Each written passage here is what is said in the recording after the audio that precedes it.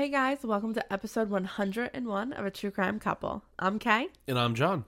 So we want to start this episode off the way we always do, thanking everyone who left us a review on whatever podcast platform they're using. And if you haven't done so yet, we really encourage you to do so because it helps us tremendously in the rankings of podcasts. Absolutely. Also, we wanted to announce, and this is really super exciting, it's kind of been in the works for a while. We have our merchandise available. So if you want any like True Crime Couple gear, you can head on over to the show notes and we'll post a link. But it's also linked in our Instagram if you follow us on Instagram. And it's just a few shirts. Some of them have our logos. Some have some true crime sayings. We hope you enjoy it. And we just thank you for even requesting it. Yeah, I mean, I was actually shocked at the amount of people that actually said they wanted it. So we were happy to just finally get it out. Yeah. And of course, like we always do, we are going to thank our new patrons on Patreon at the end of the show. So stay tuned at the end if you're a new Patreon donator, because we'll be saying your name and hopefully not butchering it. Yeah. Thank God I'm not doing it. So in today's episode, we're going to talk about a missing persons case that led to the convergence of three governments. A lack of treaties meant a lack of communication and the escape of a possible killer. Until 1 year later, a body is found. But that body is not of the missing girl. This murder reinvigorates the hunt for a man who has been able to elude the Canadian police due to technicalities. But still, this case will end in a mystery. Police say the suspect, 31-year-old Jeffrey Dahmer, has confessed to the killings of 11 people whose remains were found in his apartment. We are all evil in some form or another, are we not? Lock your doors, lock your windows. If you have the ability to provide additional security devices, then by all means do so. Hatice Trobajoglou had immigrated to Canada with her family from Turkey when she was 15 years old. Her family lived in Canada as they had in Turkey, very close. Her extended family was like her immediate. She lived within walking distance from her aunts and uncles and cousins, so she was always over their house or they were over her house, and it was like an open door policy. And upon reflection, all the family members of Hatice stated that the day that all of them boarded the plane, because they all took the same flight to Canada, they were so happy and excited for their future and just how bright it was going to be. And Hatice's family, much like other families that were leaving Turkey in the 1990s, immigrated to Canada and the United States. They chose Canada, the Toronto area, which does have a large Turkish population because it was part of that, diaspora that took place during that time period. And they were really happy within their community because they felt like they were culturally supported because there were so many other Turkish people there. So they were able to have this fresh new start and new opportunities, but they also had like a little piece of home. And that usually is what happens with immigrants. So if any of our listeners are Turkish, they would agree with me that Turkish culture is rich and wonderful, something that they're really proud of. But it's also a really strict one. After she graduated from high school, her father had arranged for her to be married. Prior to this arrangement, she did not know the man that her father set her up with. When they met or were together prior to their wedding day, they were never allowed to be alone. But that marriage ended in a divorce. About a year after, her father tried again to arrange a marriage, and that relationship also ended in divorce. So at this point, by the time she's 30, because that's when our story is going to pick up, she's been divorced twice. I mean, I'm sure it's a big deal in in certain cultures, but I feel like as Americans, we're just so used to divorce. It happens a lot. Yeah, I mean, well, within the Turkish community, it is normal to have kind of an arranged marriage when families know each other, just setting up marriages, but you're supposed to work through any complications that you have. Divorce isn't something that's common within Turkish culture. But like you said, it is kind of more common here in the United States and Canada and within our culture, especially in 2009, because that's when our story is picking up.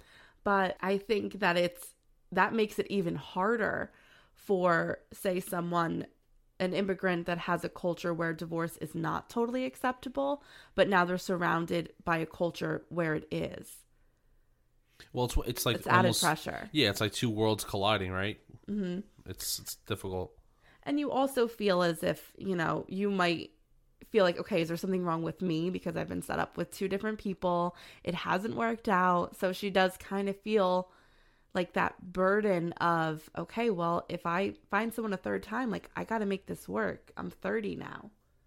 Yeah, it's true. It is added pressure for sure. Well, Hatis was a strong-willed woman. She knew what she wanted and she was independent, something that made her arranged marriages very difficult. I mean, you have to think, these are men who are taking part in an arranged marriage. So they are going to expect a traditional Turkish relationship where the woman, and I want to be careful what I say, because of course I'm not generalizing all Turkish culture, but it is kind of like more of an obedience of women really listening to their husbands and making sure that, their families are taken care of on a day-to-day basis. And Hatis really wasn't that kind of person. She worked 2 jobs. She was really independent and she was outspoken. And maybe that wasn't what these 2 men who were arranged to be married with her thought they were getting involved in. And that could have, had an effect on whether or not the relationship worked. Yeah, I mean, that is a good point, and I see what you're saying. And it's nice to see you try to, like, tread lightly. I know, because, you don't want to... It's difficult waters to navigate. Yeah, it is, but I do understand what you're saying. But the one great thing was that Hatis's family really understood this about her. Her father told her that she would be allowed to choose the next husband for herself. And this is really like a big step for a conservative Turkish father. I think his love for his daughter outweighed his cultural traditions. And he really said, you are who you are. You are making a wonderful life for yourself here in Canada. So the next time that you're going to pick someone that you want to marry, you pick them. Let's see how that works. Because he really did want happiness and a family for his daughter. That's really nice. It is. Yeah. So after her 2 divorces, Hatis was 30 years old and still living with her parents. She worked nights at a rubber company as a forklift driver, and then she went immediately to her part-time job in a bakery. And she was really happy. She had her independence. She loved all of her relationships with her family members, and they knew her as, like their funny cousin and sister, and the one that they all wanted to emulate. And she really took pride in that role of being a role model for her younger siblings and cousins. That's really nice, especially when, like, you have, I don't want to say the black sheep, but I guess different than the rest of the family. But then she has done such great things for herself, being able to be independent, being able to grow and kind of shape into, like, what, what's expected. Mm-hmm. Or, you know what I mean, what you're expected to do. So it's nice for that, like, the younger kids to see, hey, look, you can grow up and you can get a job and work hard and just be independent and do this. It's nice. It is nice. And I think that this is the struggle that a lot of children of immigrant parents have, is you are stuck between 2 worlds, as you said before. So I think that her younger siblings and cousins are watching her do this with the grace that she was doing it with, and they were saying, okay, we kind of want to be able to do that too, like be able to navigate through our old world and our new world. It's true. Her father had this to say about his daughter Hatis during this stage of her life. She was brave, confident, and strong. She believed in herself. She was modernized and adventurous. We are proud of her. But I knew very much that she wanted to settle down when she turned 30, and she did want to get married and have kids. And all of that was true about Hatis. She did want to settle down, but At that point, she was really just focused on herself. And, like the saying goes, that's when love finds you, when you aren't really looking for it, when instead you're focused on yourself. So one day she was talking to a friend about how she wanted her third marriage to work. She wanted to find the right man to spend the rest of her life with and father her children. Her friend told her that she knew the right guy for her cousin. His name was Reza Kosa. He was also Turkish, and he was a welder living in New York City. She told her friend that she could give her cousin her phone number. Hatice and Reza began talking on the phone immediately. They did everything that 2009 had to offer you. They talked on the phone, they texted, they emailed, and they were doing that for weeks, like getting to know each other. After weeks of talking and hitting it off, the two agreed to meet with each other. Hatice did not want to travel to New York by herself, and I think this was also a thing where she didn't want to meet a man for the first time by herself either, because that wouldn't really be culturally acceptable. So she asked one of her closest friends to come with her. The long weekend spent in New York City was a dream for Hatice. Even her friend agreed that this man was beyond perfect. He was kind, funny, he had a great job working in the city, and he took them sightseeing everywhere and was nothing but a gentleman. And to be nice, so the two girls stayed in the city, but he actually said he had a house in Long Island in Hicksville. So he would go into the city every day, and he took off from work and kind of showed them around. Yeah, that's pretty cool. I always feel like if you've never been to New York City, and I'm pretty sure I've said this before, but for someone who lives there or is close like we are, we don't really find it like a big deal. But I feel like when you're outside of the, city limits, so to speak, or like Canada, I mean, you find New York City a pretty marvelous place. I don't know how else to put it. It's weirdly nostalgic and just great. Yeah.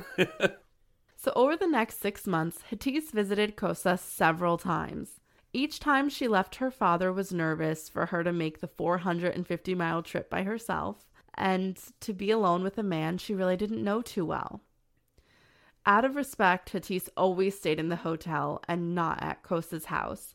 Sometimes, a little bit later on into their 6-month relationship, towards the end, he would stay with her in the hotel, but more times than not, he was at his home in Hicksville.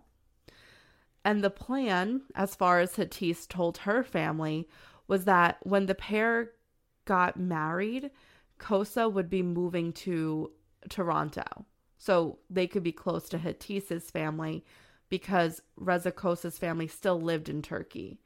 So they wanted to be close to family to help them, obviously, with their children and things like that. Sounds like a good plan. Mm-hmm. So everyone close to Hatice could see that she was beyond happy, glowing really. She was excited to start her life and become a wife and mother. But there was one more test to pass: meeting his parents. It was really important that Reza Kosa's family agreed to the marriage before it took place, because it wasn't an arranged marriage, as typically happens amongst Turkish culture. The couple planned a trip to Turkey for Hatice to meet with Reza's parents in June of 2009. On the 15th of that month, she planned to travel to New York to meet Kosa. Then from there, she was going to fly with him to Turkey. She left Ontario at around 7 a.m. that morning and told her family goodbye. Her father wished her the best of luck and told her to enjoy Turkey. And I'm sure he was kind of nostalgic for Turkey, and he was probably saying, enjoy your time there, you're going to love it. Yeah, that's true. I mean, they were pretty young when they came, right? Yes. So, I mean, it's nice to kind of go back, to where you were from, to right, because Hatice grew up there for 15 years. So yeah, exactly. It's nice to go back. Hatice's family thought that Reza was a great man from all that they heard. Her friend confirmed it, having had met him, and, they all knew that she was in love, excited to go to Turkey. This was her third shot at love. They were excited for her. Yeah. Third time's a charm, right? That's what they say. So that's why when she didn't call for 2 days, Her family didn't think anything of it. They thought that she was just having a wonderful time back in her home country, meeting her future in-laws. And this is what she'd always wanted. So they didn't want to intrude. We also have to understand family dynamics and cultural beliefs, right? They wanted to wait for her to contact them. She's also a 30-year-old woman who's off enjoying herself. We're also talking about 2009, when it was also really difficult to make international phone calls on your telephone, and your bill would be so high if you called people internationally, if your phone was even capable of doing so. That's true. It's kind of crazy too that like we're talking about 2009, and the evolution from 2009 to now is incredible, because now you can either just it's in your plan sometimes, even where it's no extra. Yeah. So it's crazy. So after 5 days of Hatis not calling, her father chose to reach out because he figured, okay, 5 days is long enough. And when she didn't pick up the phone, he assumed that she wasn't picking up the phone call because it would charge her extra for long distance on her cell phone plan. After that, Hatis's father received a phone call from Reza Kosa. He was shocked to learn that his daughter's fiance was still in New York. He asked him how his daughter was, and Reza had told him that she had gone to Turkey without him. He said that when he was at the airport, he had run into some complications with his paperwork, and that if he left the country, he wouldn't be able to return. So he chose to stay behind, and Hatis was insistent about continuing her journey to Turkey to meet his family. Okay, very strange. My red flag senses, my little, it's tingly senses are going off. Yeah. This is bizarre. For a few reasons, I feel like, because one, wouldn't you still try to attempt to go? Like, if you're having problems with your paperwork, sort your crap out and then fix the paperwork and go. That would make sense. Like, you know what I mean? That makes no sense. That's number one. Number two, she still should be able to pick up her phone. Like, it's odd to me that, because listen, they're a close family, it seems like, from what you've told so far. It would be odd for if we had a family that was close like that, if we didn't hear from one another or whatever in a day or two, it's, that would just not be normal. It's just not normal behavior. And then to send her to Turkey to a family that she doesn't even know, it's just odd. Without him, it's odd. That's like you being with me for months, and then finally you meet my parents, but I'm not there. Right. It's weird, and in another country. Yes. So, very strange. I also think it's strange, too, that she wouldn't pick up her phone or call her family when she was in Turkey by herself. Like, you would think, even though she's meeting his family, and even if they got along, like, amazingly, you would still want to talk to your family about this, like, kind of strange situation that you were put in. So you think she would be reaching out to her family if this were the case. Yeah, I think in this moment, so far in the story, I think the weirdest part is the fact that he had issues leaving, and the fact that he's not trying to rectify the issues with his paperwork, with his passport, so he can go. Right, like fix it. It's been a week now. Yeah. Because the trip was a long trip. It was like about 2.5 weeks that they were going to be spending in Turkey. Yeah, but I'm glad at least that the father reached out, because just like I'm saying, he thought it was bizarre. Right, but then Reza Kosa is now calling him. Which is also weird. Yeah.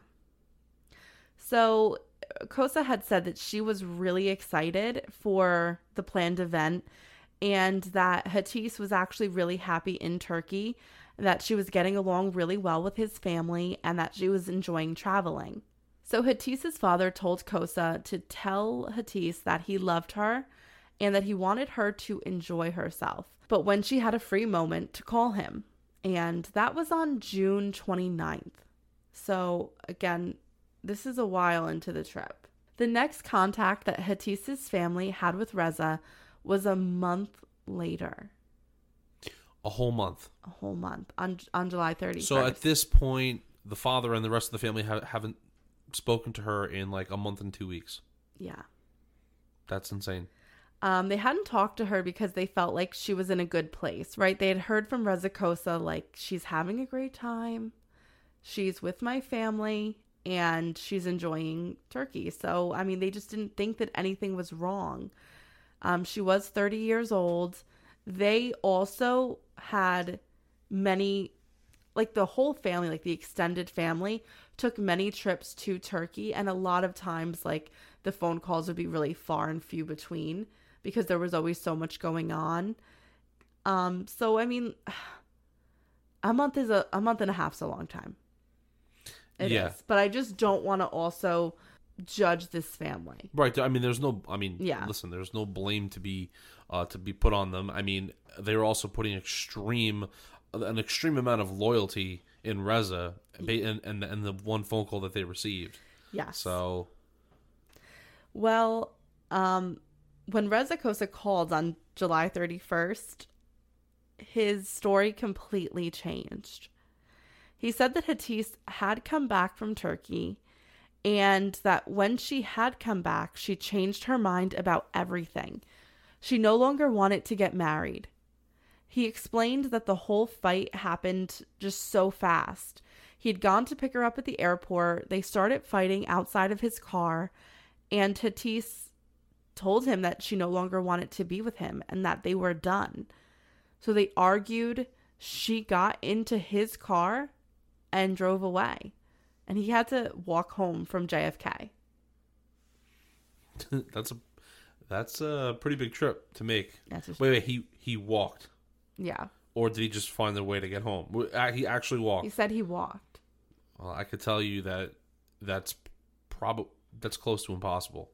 If he lived in Long Island, you gotta think about it. You have to think about like what a distance that is. I mean, I don't know exact mile number here, but listen.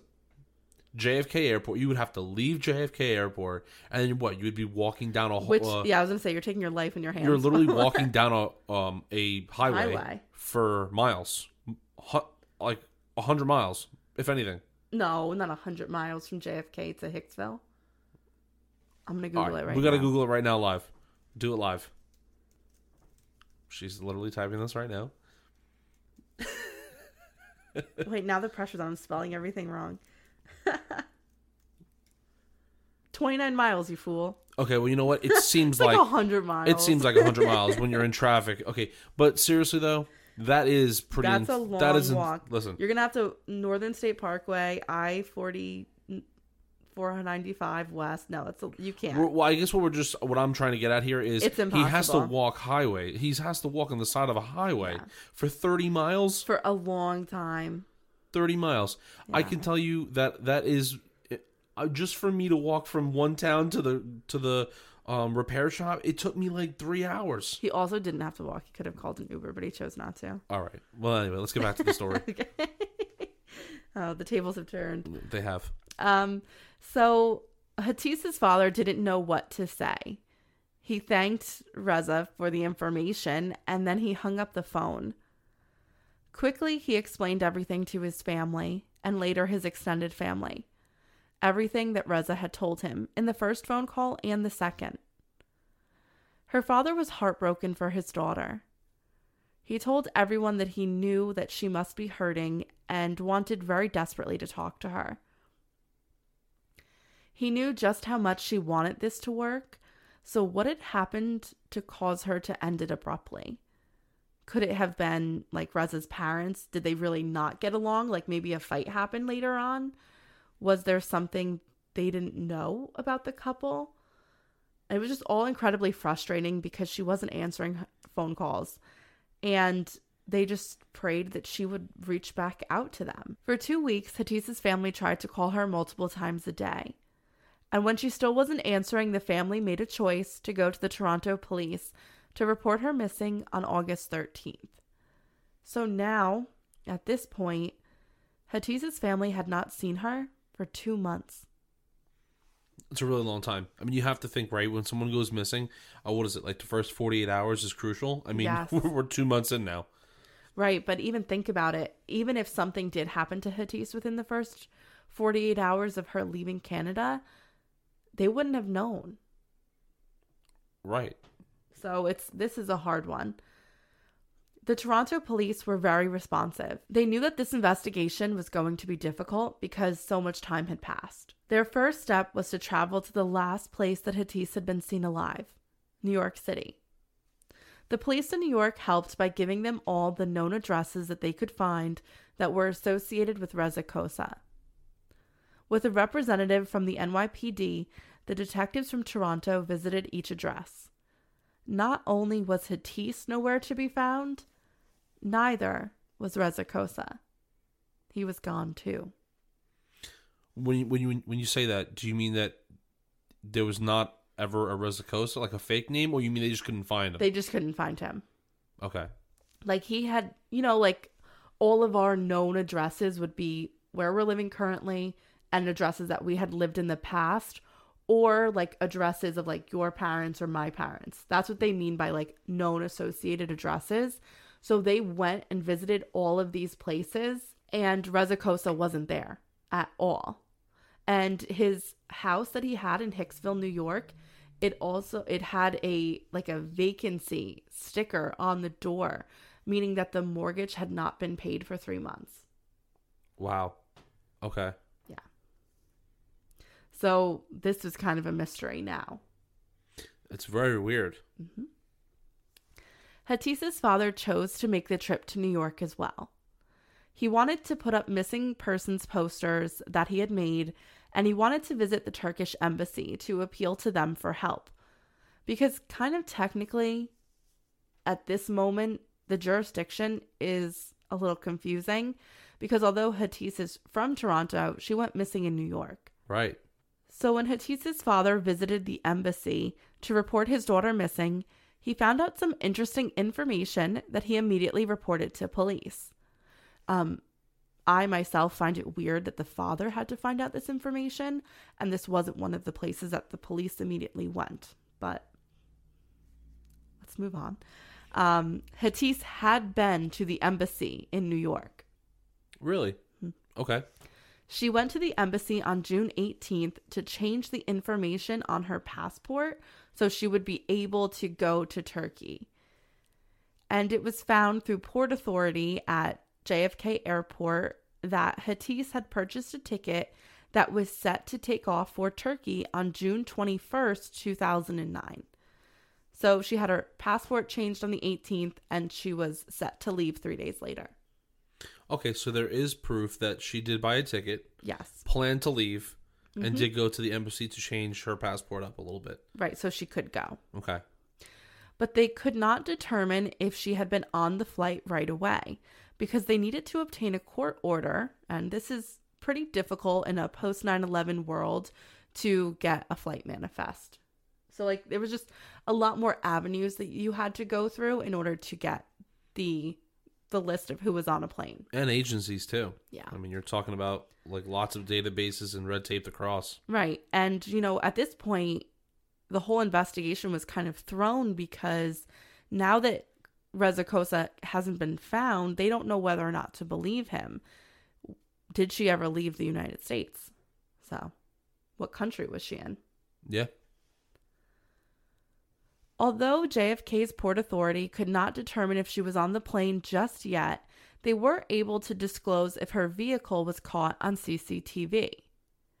Video footage was found of her car entering the airport the afternoon her flight was to take off. The arrival was about 45 minutes before the flight was to take off, so that's, kind of just about the time one would need to, it's cutting it a little close, but, you get there and you arrive for your flight. Okay. The car stays within the parking garage for about an hour and 20 minutes, and then it leaves. Now, although the footage was found of the vehicle, it was impossible to tell who was in the car. But the actions do mimic that of someone dropping someone off at the airport. So that does kind of stick with Reza's story as he told it to Hatis's father. Okay. I mean, I guess. guess. Not saying that, we are on the track of believing this guy now, but it does, okay, it seems like someone dropped somebody off using her car. It is weird, though, that it took an hour for that to take place, though. Well, you know, because you have to, like, they were probably waiting for the flight. It was 45 minutes before the flight was supposed to take off. Okay. So, I mean, the timeline makes sense. Okay. So there was also cameras inside the airport, but unfortunately, Port Authority only keeps footage backed up for 1 month. And by the time Hatis was reported missing, the information regarding whether or not she was at the airport that day was gone.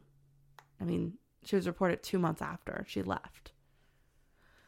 We know that the delay in reporting took place for several reasons, but it's because of the delay that a lot of information was lost. Yeah. And they really can't really build any kind of evidence now. Right. It's hard. It's harder, I should say.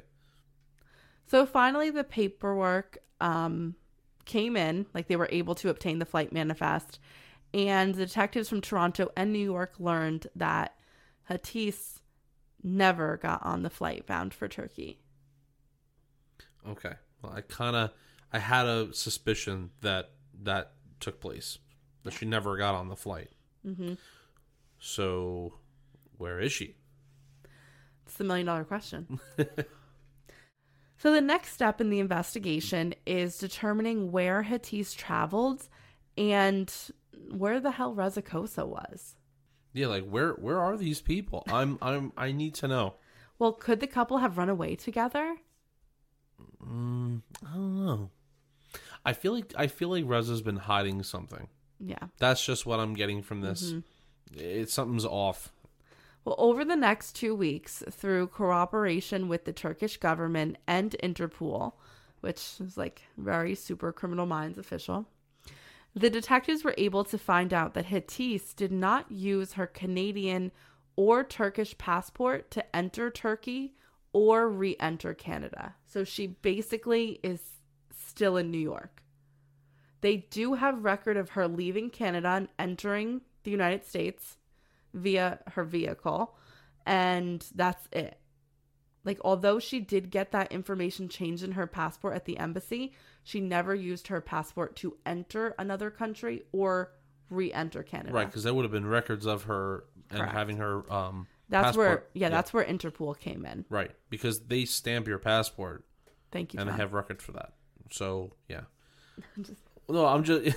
yeah, I know. Sorry. Captain Obvious. But no, it is strange, though. See, I would want to know where Reza is now, right? Because that would be the biggest piece to all of this. If we could find Reza and find out if he left the country, which I'm sure is the next move that they're going to do, that's going to really put things into perspective for police. Agreed. That's the next step. So this leads us to September 1st, 2009. The day before, detectives from New York City found out that a car that was registered to Reza Kosa was given a parking ticket while parked in front of 315 9th Street in Manhattan on July 29th. So they know that in July 29th, most likely Reza was in Manhattan. They also found out that the company that Reza works for was completing a job in that building where the car was parked. So they're like, okay, most likely it's him, right? Right. Also, this is the first time that we're excited someone got a parking ticket. Yeah, I know. I hate them. I get like 4 every month, and I hate it. It's pretty bad. So when the police went to look into the ownership of the car, it was found out that Reza Kosa was married. See, I knew something was off. He was married? What the hell? Yeah. And his wife's name is Winsome Perez. But want to hear something more shocking? Of course. 46-year-old Winsome Perez had been reported missing by her family after she didn't show up for work on the very same day that her husband's car received the ticket. So what you're telling me is you have his actual wife missing and his mistress missing as well. Yes. What? I don't think that can be a coincidence. No, it can't be. So what the hell? I want to know. This is good. So I'm glad you approve of this story. Well, listen, I don't know because I know we have a lot of new listeners, but I'll just say it right now. There's nothing more intriguing to me than disappearances. For me, it's the most exciting thing ever. It's your thing. It's totally my thing. Well, the day after Winsome Perez was reported missing, Reza Kosa, her husband, boarded a plane for Turkey and had not returned since. When Perez's family was told about Kosa's relationship with missing Hatis and all the properties that he was associated with, they were shocked. He had never given any indication that anything was wrong or that he had been anything but faithful to his wife. Because I think you have to think there's a pretty big age difference, because Reza Kosa was 29 years old and Winsome Perez was 46 years old. So I think that there might have been a little, possibly like a 90-day fiance situation on our hands. That's an interesting show. Yeah. But I think that it's definitely interesting because he was leading this double life that the Perez family knew nothing about. That's insane. This is getting good.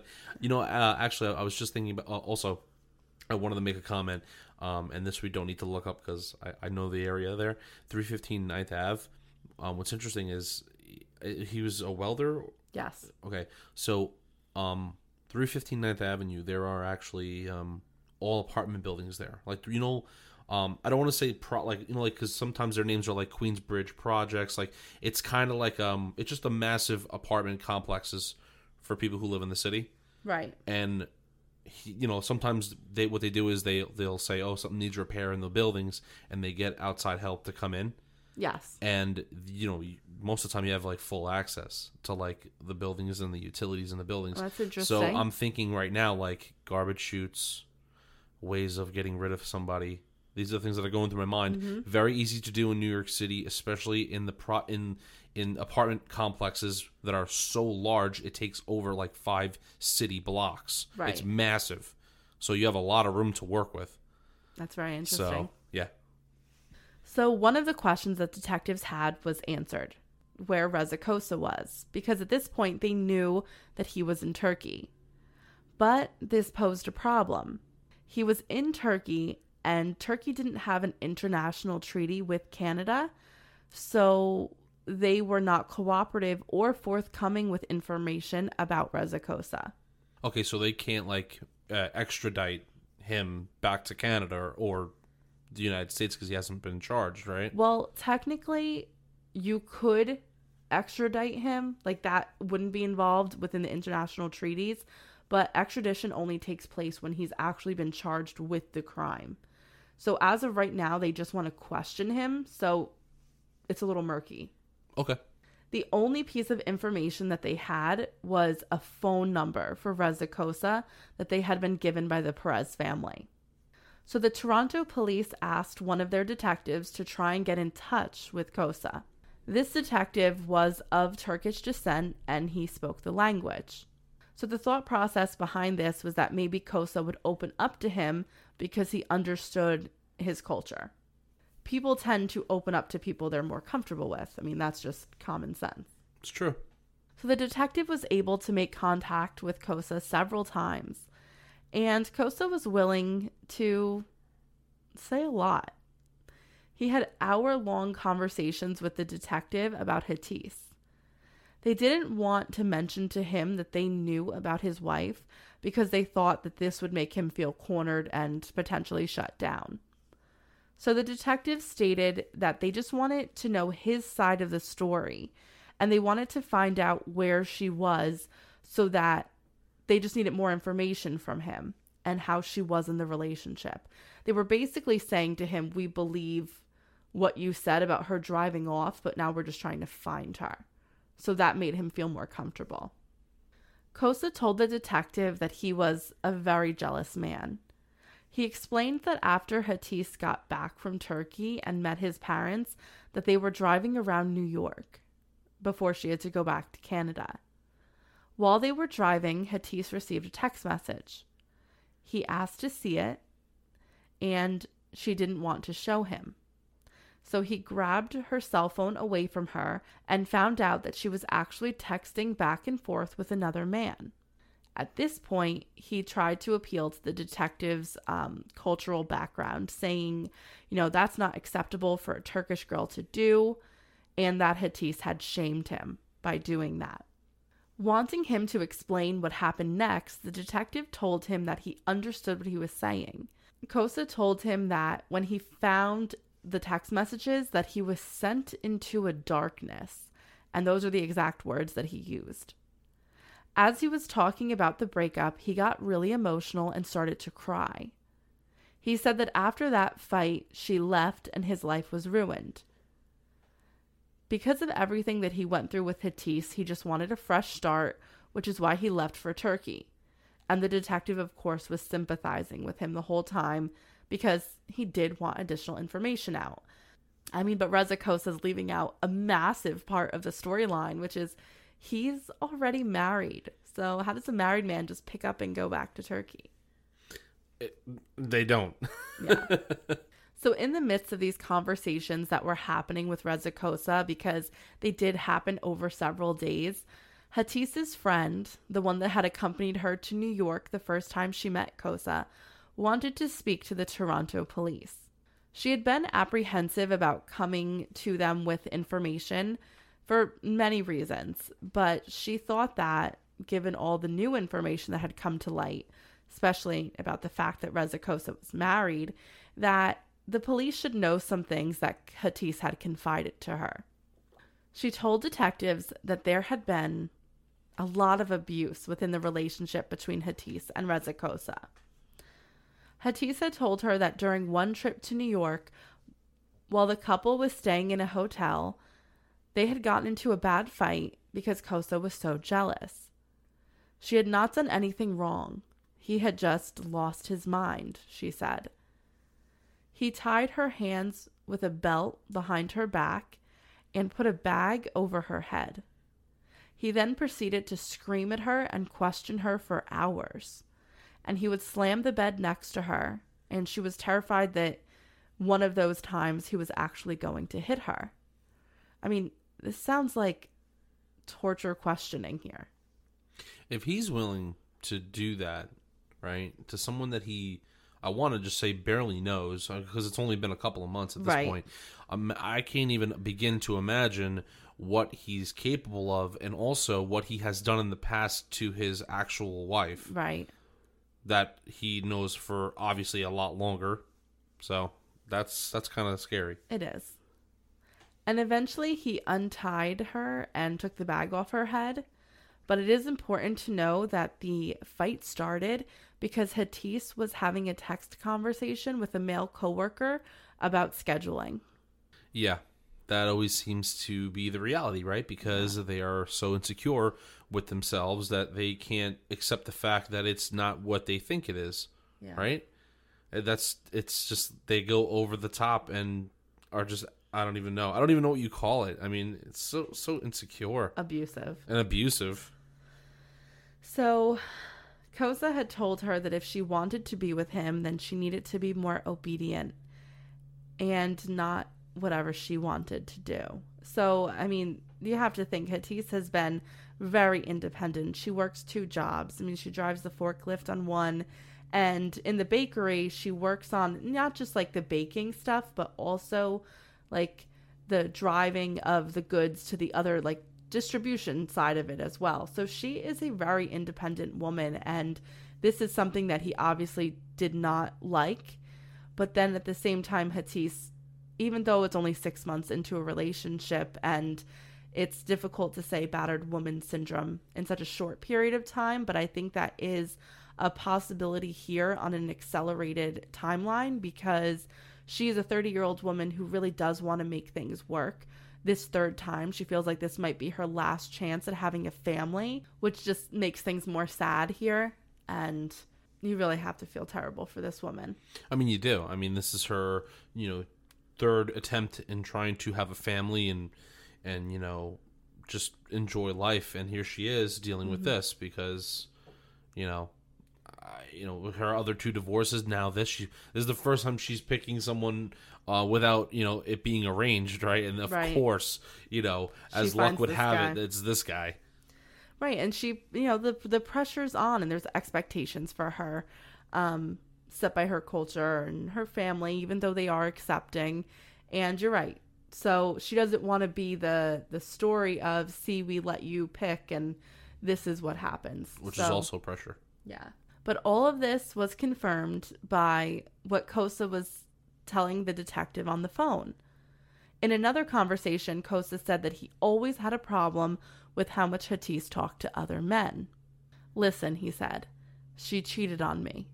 You're Turkish, so you understand what that means to a Turkish man. That's what he's saying to the detective. What would you do? The detective didn't answer. Instead, he turned the question on Kosa.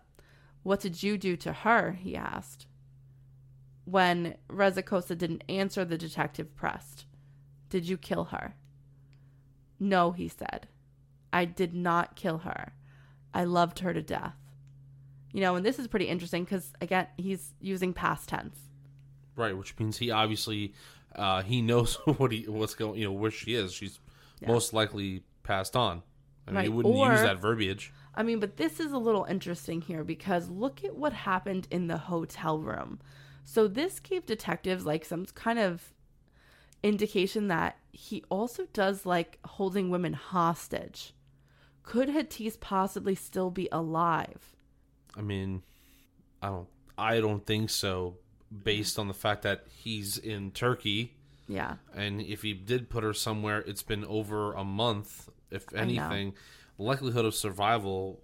Well, they were thinking, like, is there a possibility that she did get to Turkey? I don't know. I think they're trying to hold up hope that this woman is not dead.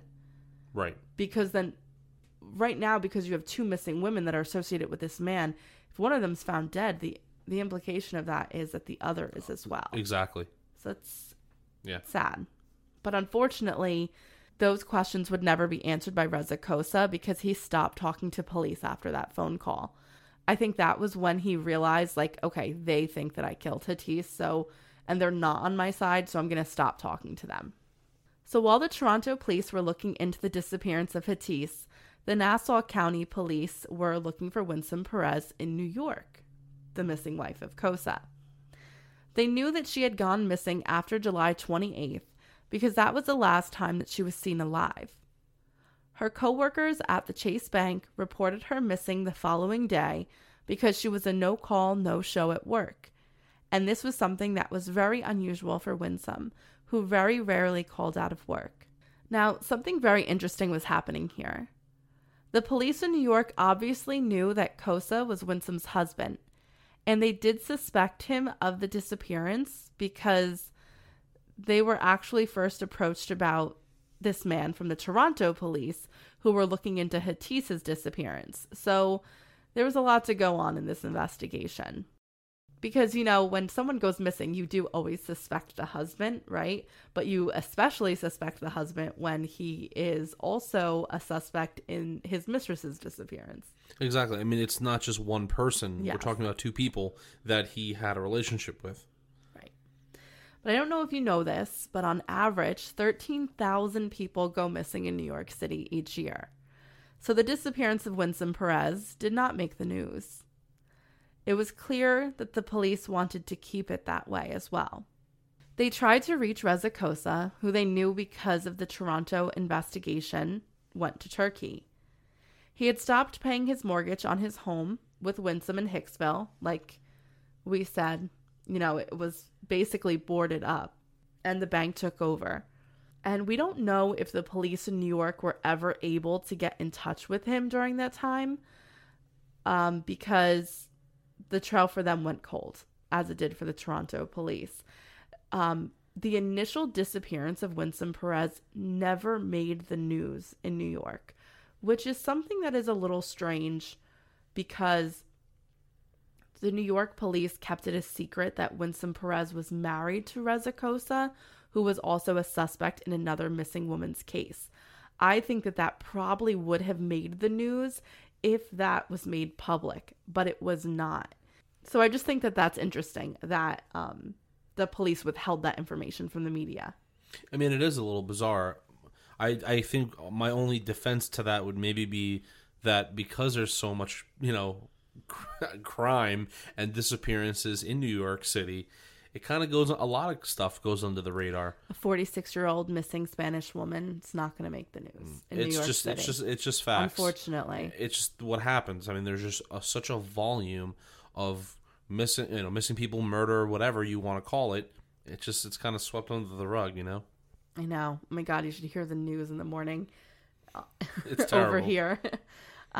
It's all devastating, but it's one outrageous thing after the other. And yeah, this is not something that would make the news, because if you think about it, then you'd have to have 13,000 news reports on this stuff. Yeah. So it becomes old news, which is unfortunate. But I just think that if the media knew, that could have been good, because then someone could have maybe said something, or like, oh, I remember this happening, whether it's for Hatis's case or for Winsome's case. Yeah, I mean, if there was definitely a parallel drawn in the two cases, maybe it would have gotten that. Oh, it would have garnered so much media attention. Yeah, because now it's, you're not dealing with just one isolated incident. You're dealing with two incidences that allegedly are coming from the same person. Correct. So have you seen this?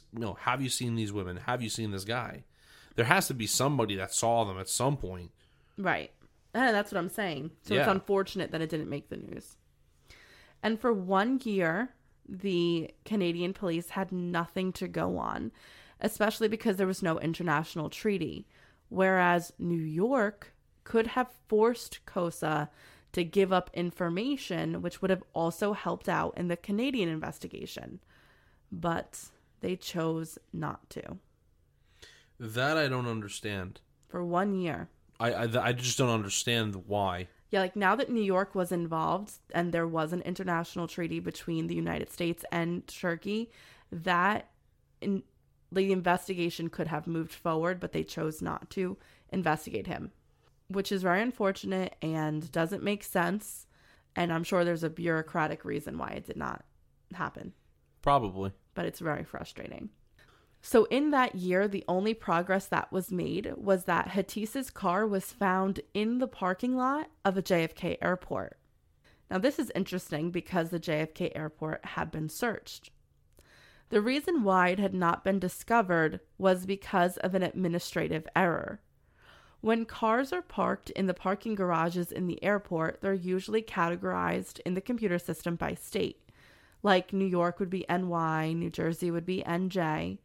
So when Port Authority was looking for Hatis's car, they figured that it would be labeled as most Canadian license plates were, by province. So they figured that Hatis's car was categorized as ONT for Ontario. But it wasn't. The attendant, instead of marking it down as ONT, marked it CA. They thought that was for Canada. But that's the marking for California.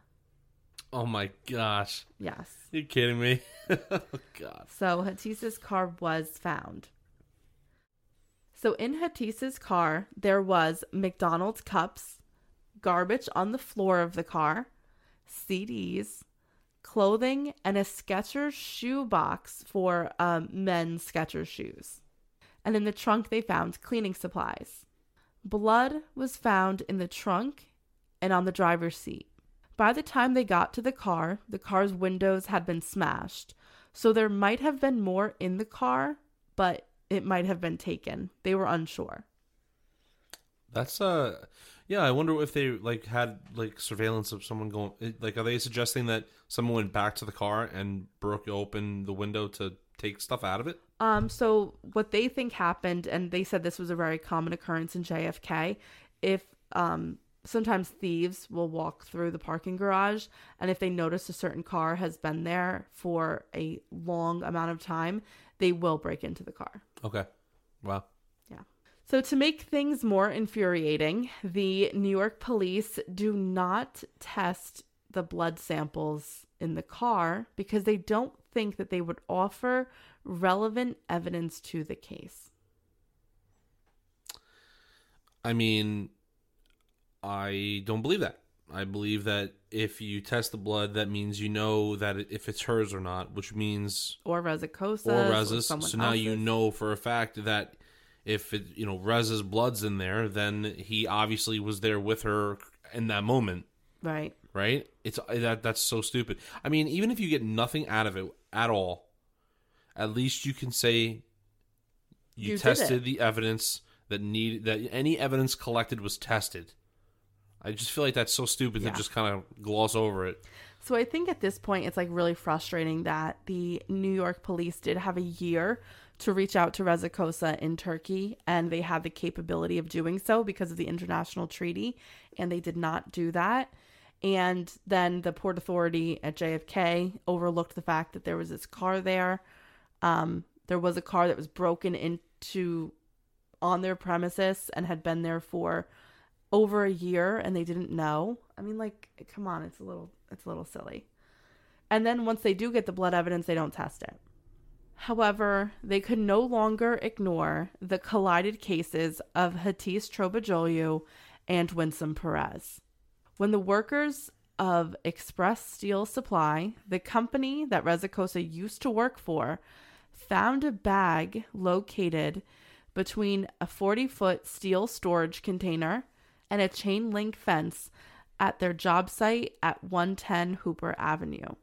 The smell coming from the bag was so bad that they decided to call police. Many times police have to respond to calls like this because in the city, when someone has an animal die, sometimes they dispose of the animal bodies in random places, sometimes found months or years later, which is pretty sad and very gross. It happens. Yeah. I guess there's no yard for the dog or cat. I get no pet cemeteries. This isn't Maine. So, well, this time it was not the remains of an animal. It was the remains of a human. Because of the way the body was wedged in the space, it was in varying states of decomposition. It was wrapped tightly in several layers of plastic, and the identity of the body was unknown for several days until dental records could confirm that it was the body of Winsome Perez. Okay. So the New York police contacted the Canadian police to let them know the news. In New York, it was all sealed lips. The press did not know the identity of the woman until months after the body was found. And when they did not mention the fact that she was married to Reza Kosa, who was wanted for questioning in the connection of the disappearance of another woman. So they still weren't saying who this woman's husband was. Even when, because this did make the news, the finding of her body. Yeah.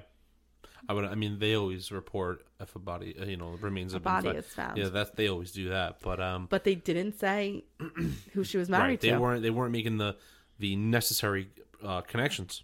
I mean, it's kind of crazy. And now you think, okay, well, if Winsome Perez is dead, could he have killed both women? Yeah, I would have to say yeah, but I'm sure there's other theories out there. Yeah.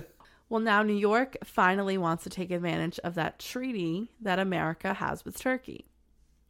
They let Turkish authorities know that they wanted to question Reza Kosa and that they were actually going to charge him with the murder of Winsome Perez, so they were looking to extradite him. So the manhunt for Kosa began in Turkey.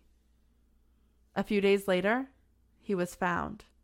29-year-old Reza Kosa committed suicide by jumping to his death from a building in Sivas, his hometown. He left behind a suicide note.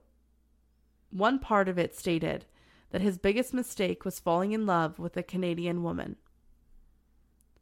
Unfortunately, the suicide of Kosa prevented Hatice's family from getting any answers. But Hatice's family is very vocal about the fact that they do not believe that Reza Kosa committed suicide. They believe he staged his own suicide. I don't know how effective the Turkish police department in their form of testing things are. If he died there, if he's probably going to go to a medical examiner and they're going to know that that's indeed his body. You know what I'm trying to say? Well, they really don't have medical records for Reza Kosa. Okay. So that makes things a little So complicated. I can understand why they would think that, but I think that's too tinfoil hat to me, that he staged his own death. Well, they believe this because they claim that only his family members ID'd his body and that there was no further tests that were done. There was one picture of Reza's body being taken from where his body was found, where it fell, to an ambulance. He was in a stretcher, and it appeared that the media from above got a picture of his face. Hatis's family does not believe that that is a picture of him. Like, doesn't look like the pictures of him they have seen. In an article I found by the Toronto Sun, however, they mentioned that Interpol was involved in the identification of Kosa's body. So if that's the case, then I think it might be legit. One of the things police say serves as evidence that it was Kosa was the fact that he was wearing a pair of Skechers shoes that was the same style, color, and size sneaker as the Sketcher box that was found in Hatis's car parked in JFK. The Trobajolu family asked for a DNA test to confirm that Kosa had been the one that was killed, but their request was denied. Because Reza Kosa killed himself, the New York police closed their case on Winsome Perez. And because that case is closed, all of the information sharing has kind of stopped because, again, Canada doesn't have the same international treaties as the United States does. So the Toronto police still consider Hatis Trobajolu missing, but her case has gone completely cold. They remain confident that she never left New York, but to this day, she or her body has never been found. All we know is that the last time she was seen alive was to change her passport on June 18th in 2009. And the last time Winsome Perez was seen alive was July 28th in 2009. So why did these women have to die or go missing? Like, the timeline is a little interesting. It's not like they went missing around the same time. So the questions are like, did they find out about each other? Did Kosa kill one and then have to kill the other because they found out about the murder? Or had he not killed Hatis right away? Yeah, you know, those are all great theories. I mean, I think personally he killed his wife in order to have a relationship with Hatis. But his wife went missing after Hatis went missing. Well, it goes to the point that they must have found out about each other, like you said. Yeah. And that could be a possibility. I don't want to stretch it, and I don't want to, you know. I mean, like, one possible theory is that he found out that maybe Hatis was texting someone again, and he's holding her. And then his wife finds out about this, and then he has to kill them both, like that they both died around the end of July.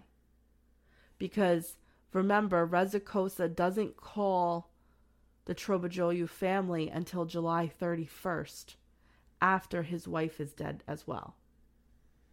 Okay. So maybe Hatis was held for a month. It could be true. Or he realized she's not the kind of wife he wants. He kills her, and then he realizes, okay, well, I don't even want to be with my wife, kills her, and then goes to Turkey. Yeah, maybe to start anew, like a new life.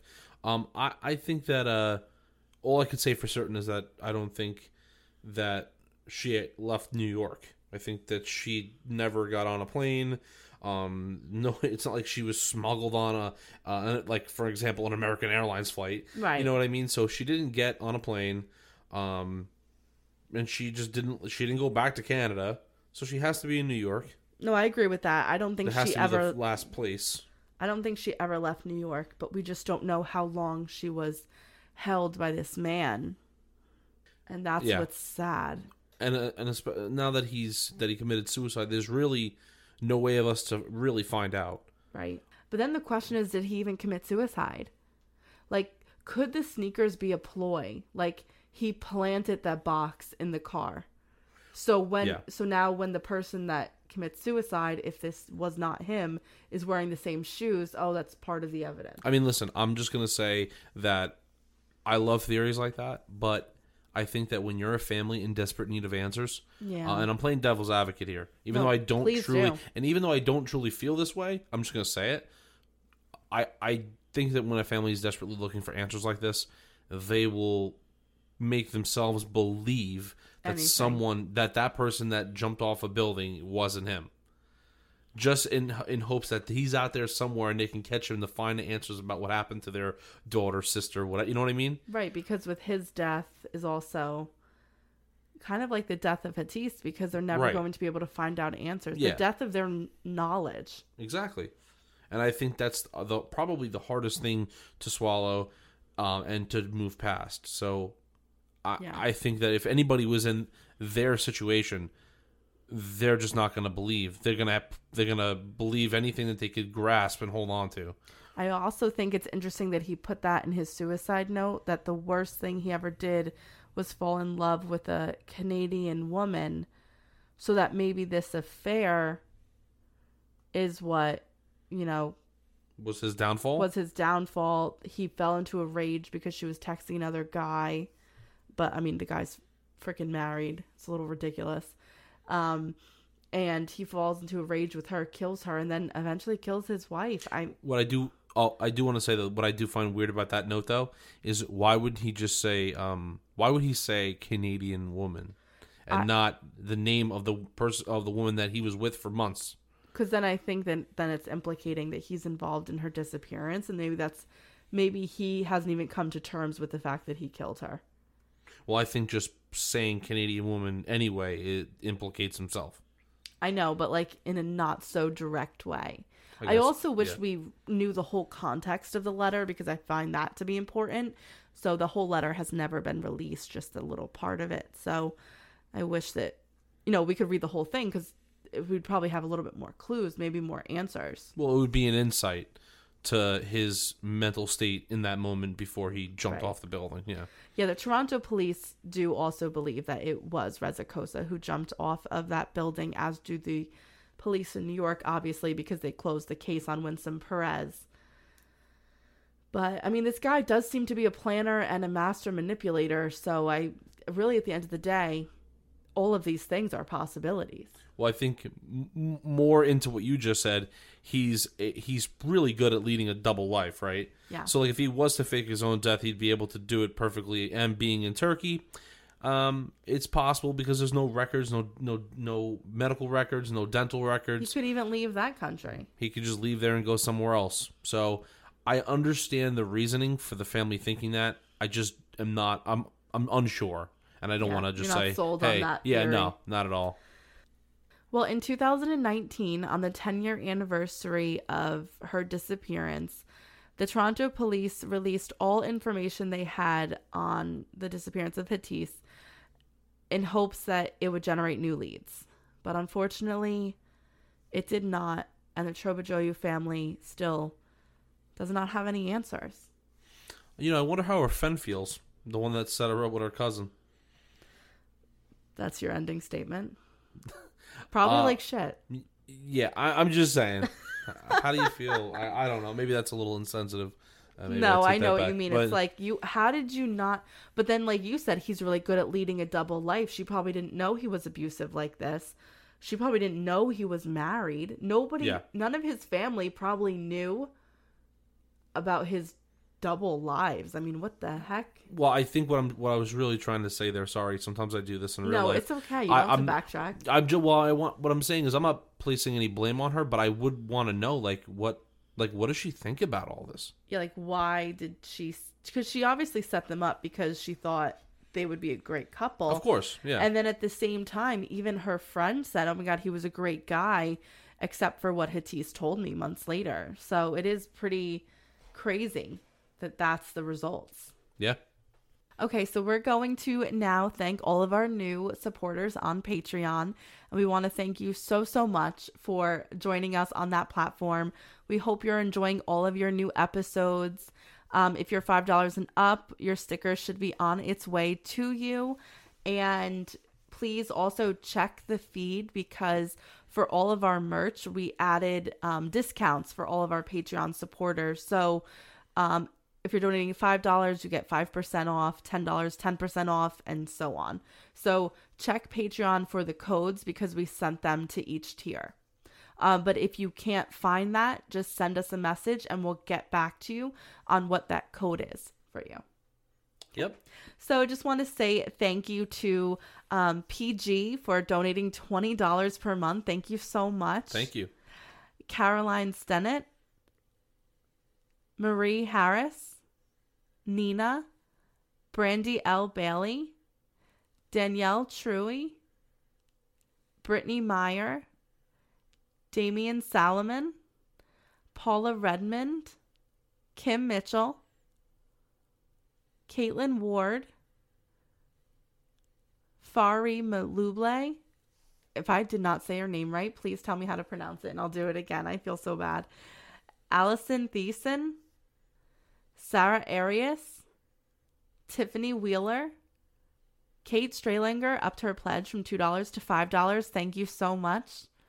Christina Zamora, Jane Patterson, Jonathan Grice, and Bean. Thank you so much for your donations. We really appreciate it. And again, we hope you're joining everything you get with your Patreon subscription. All right. Bye, guys. Bye, guys.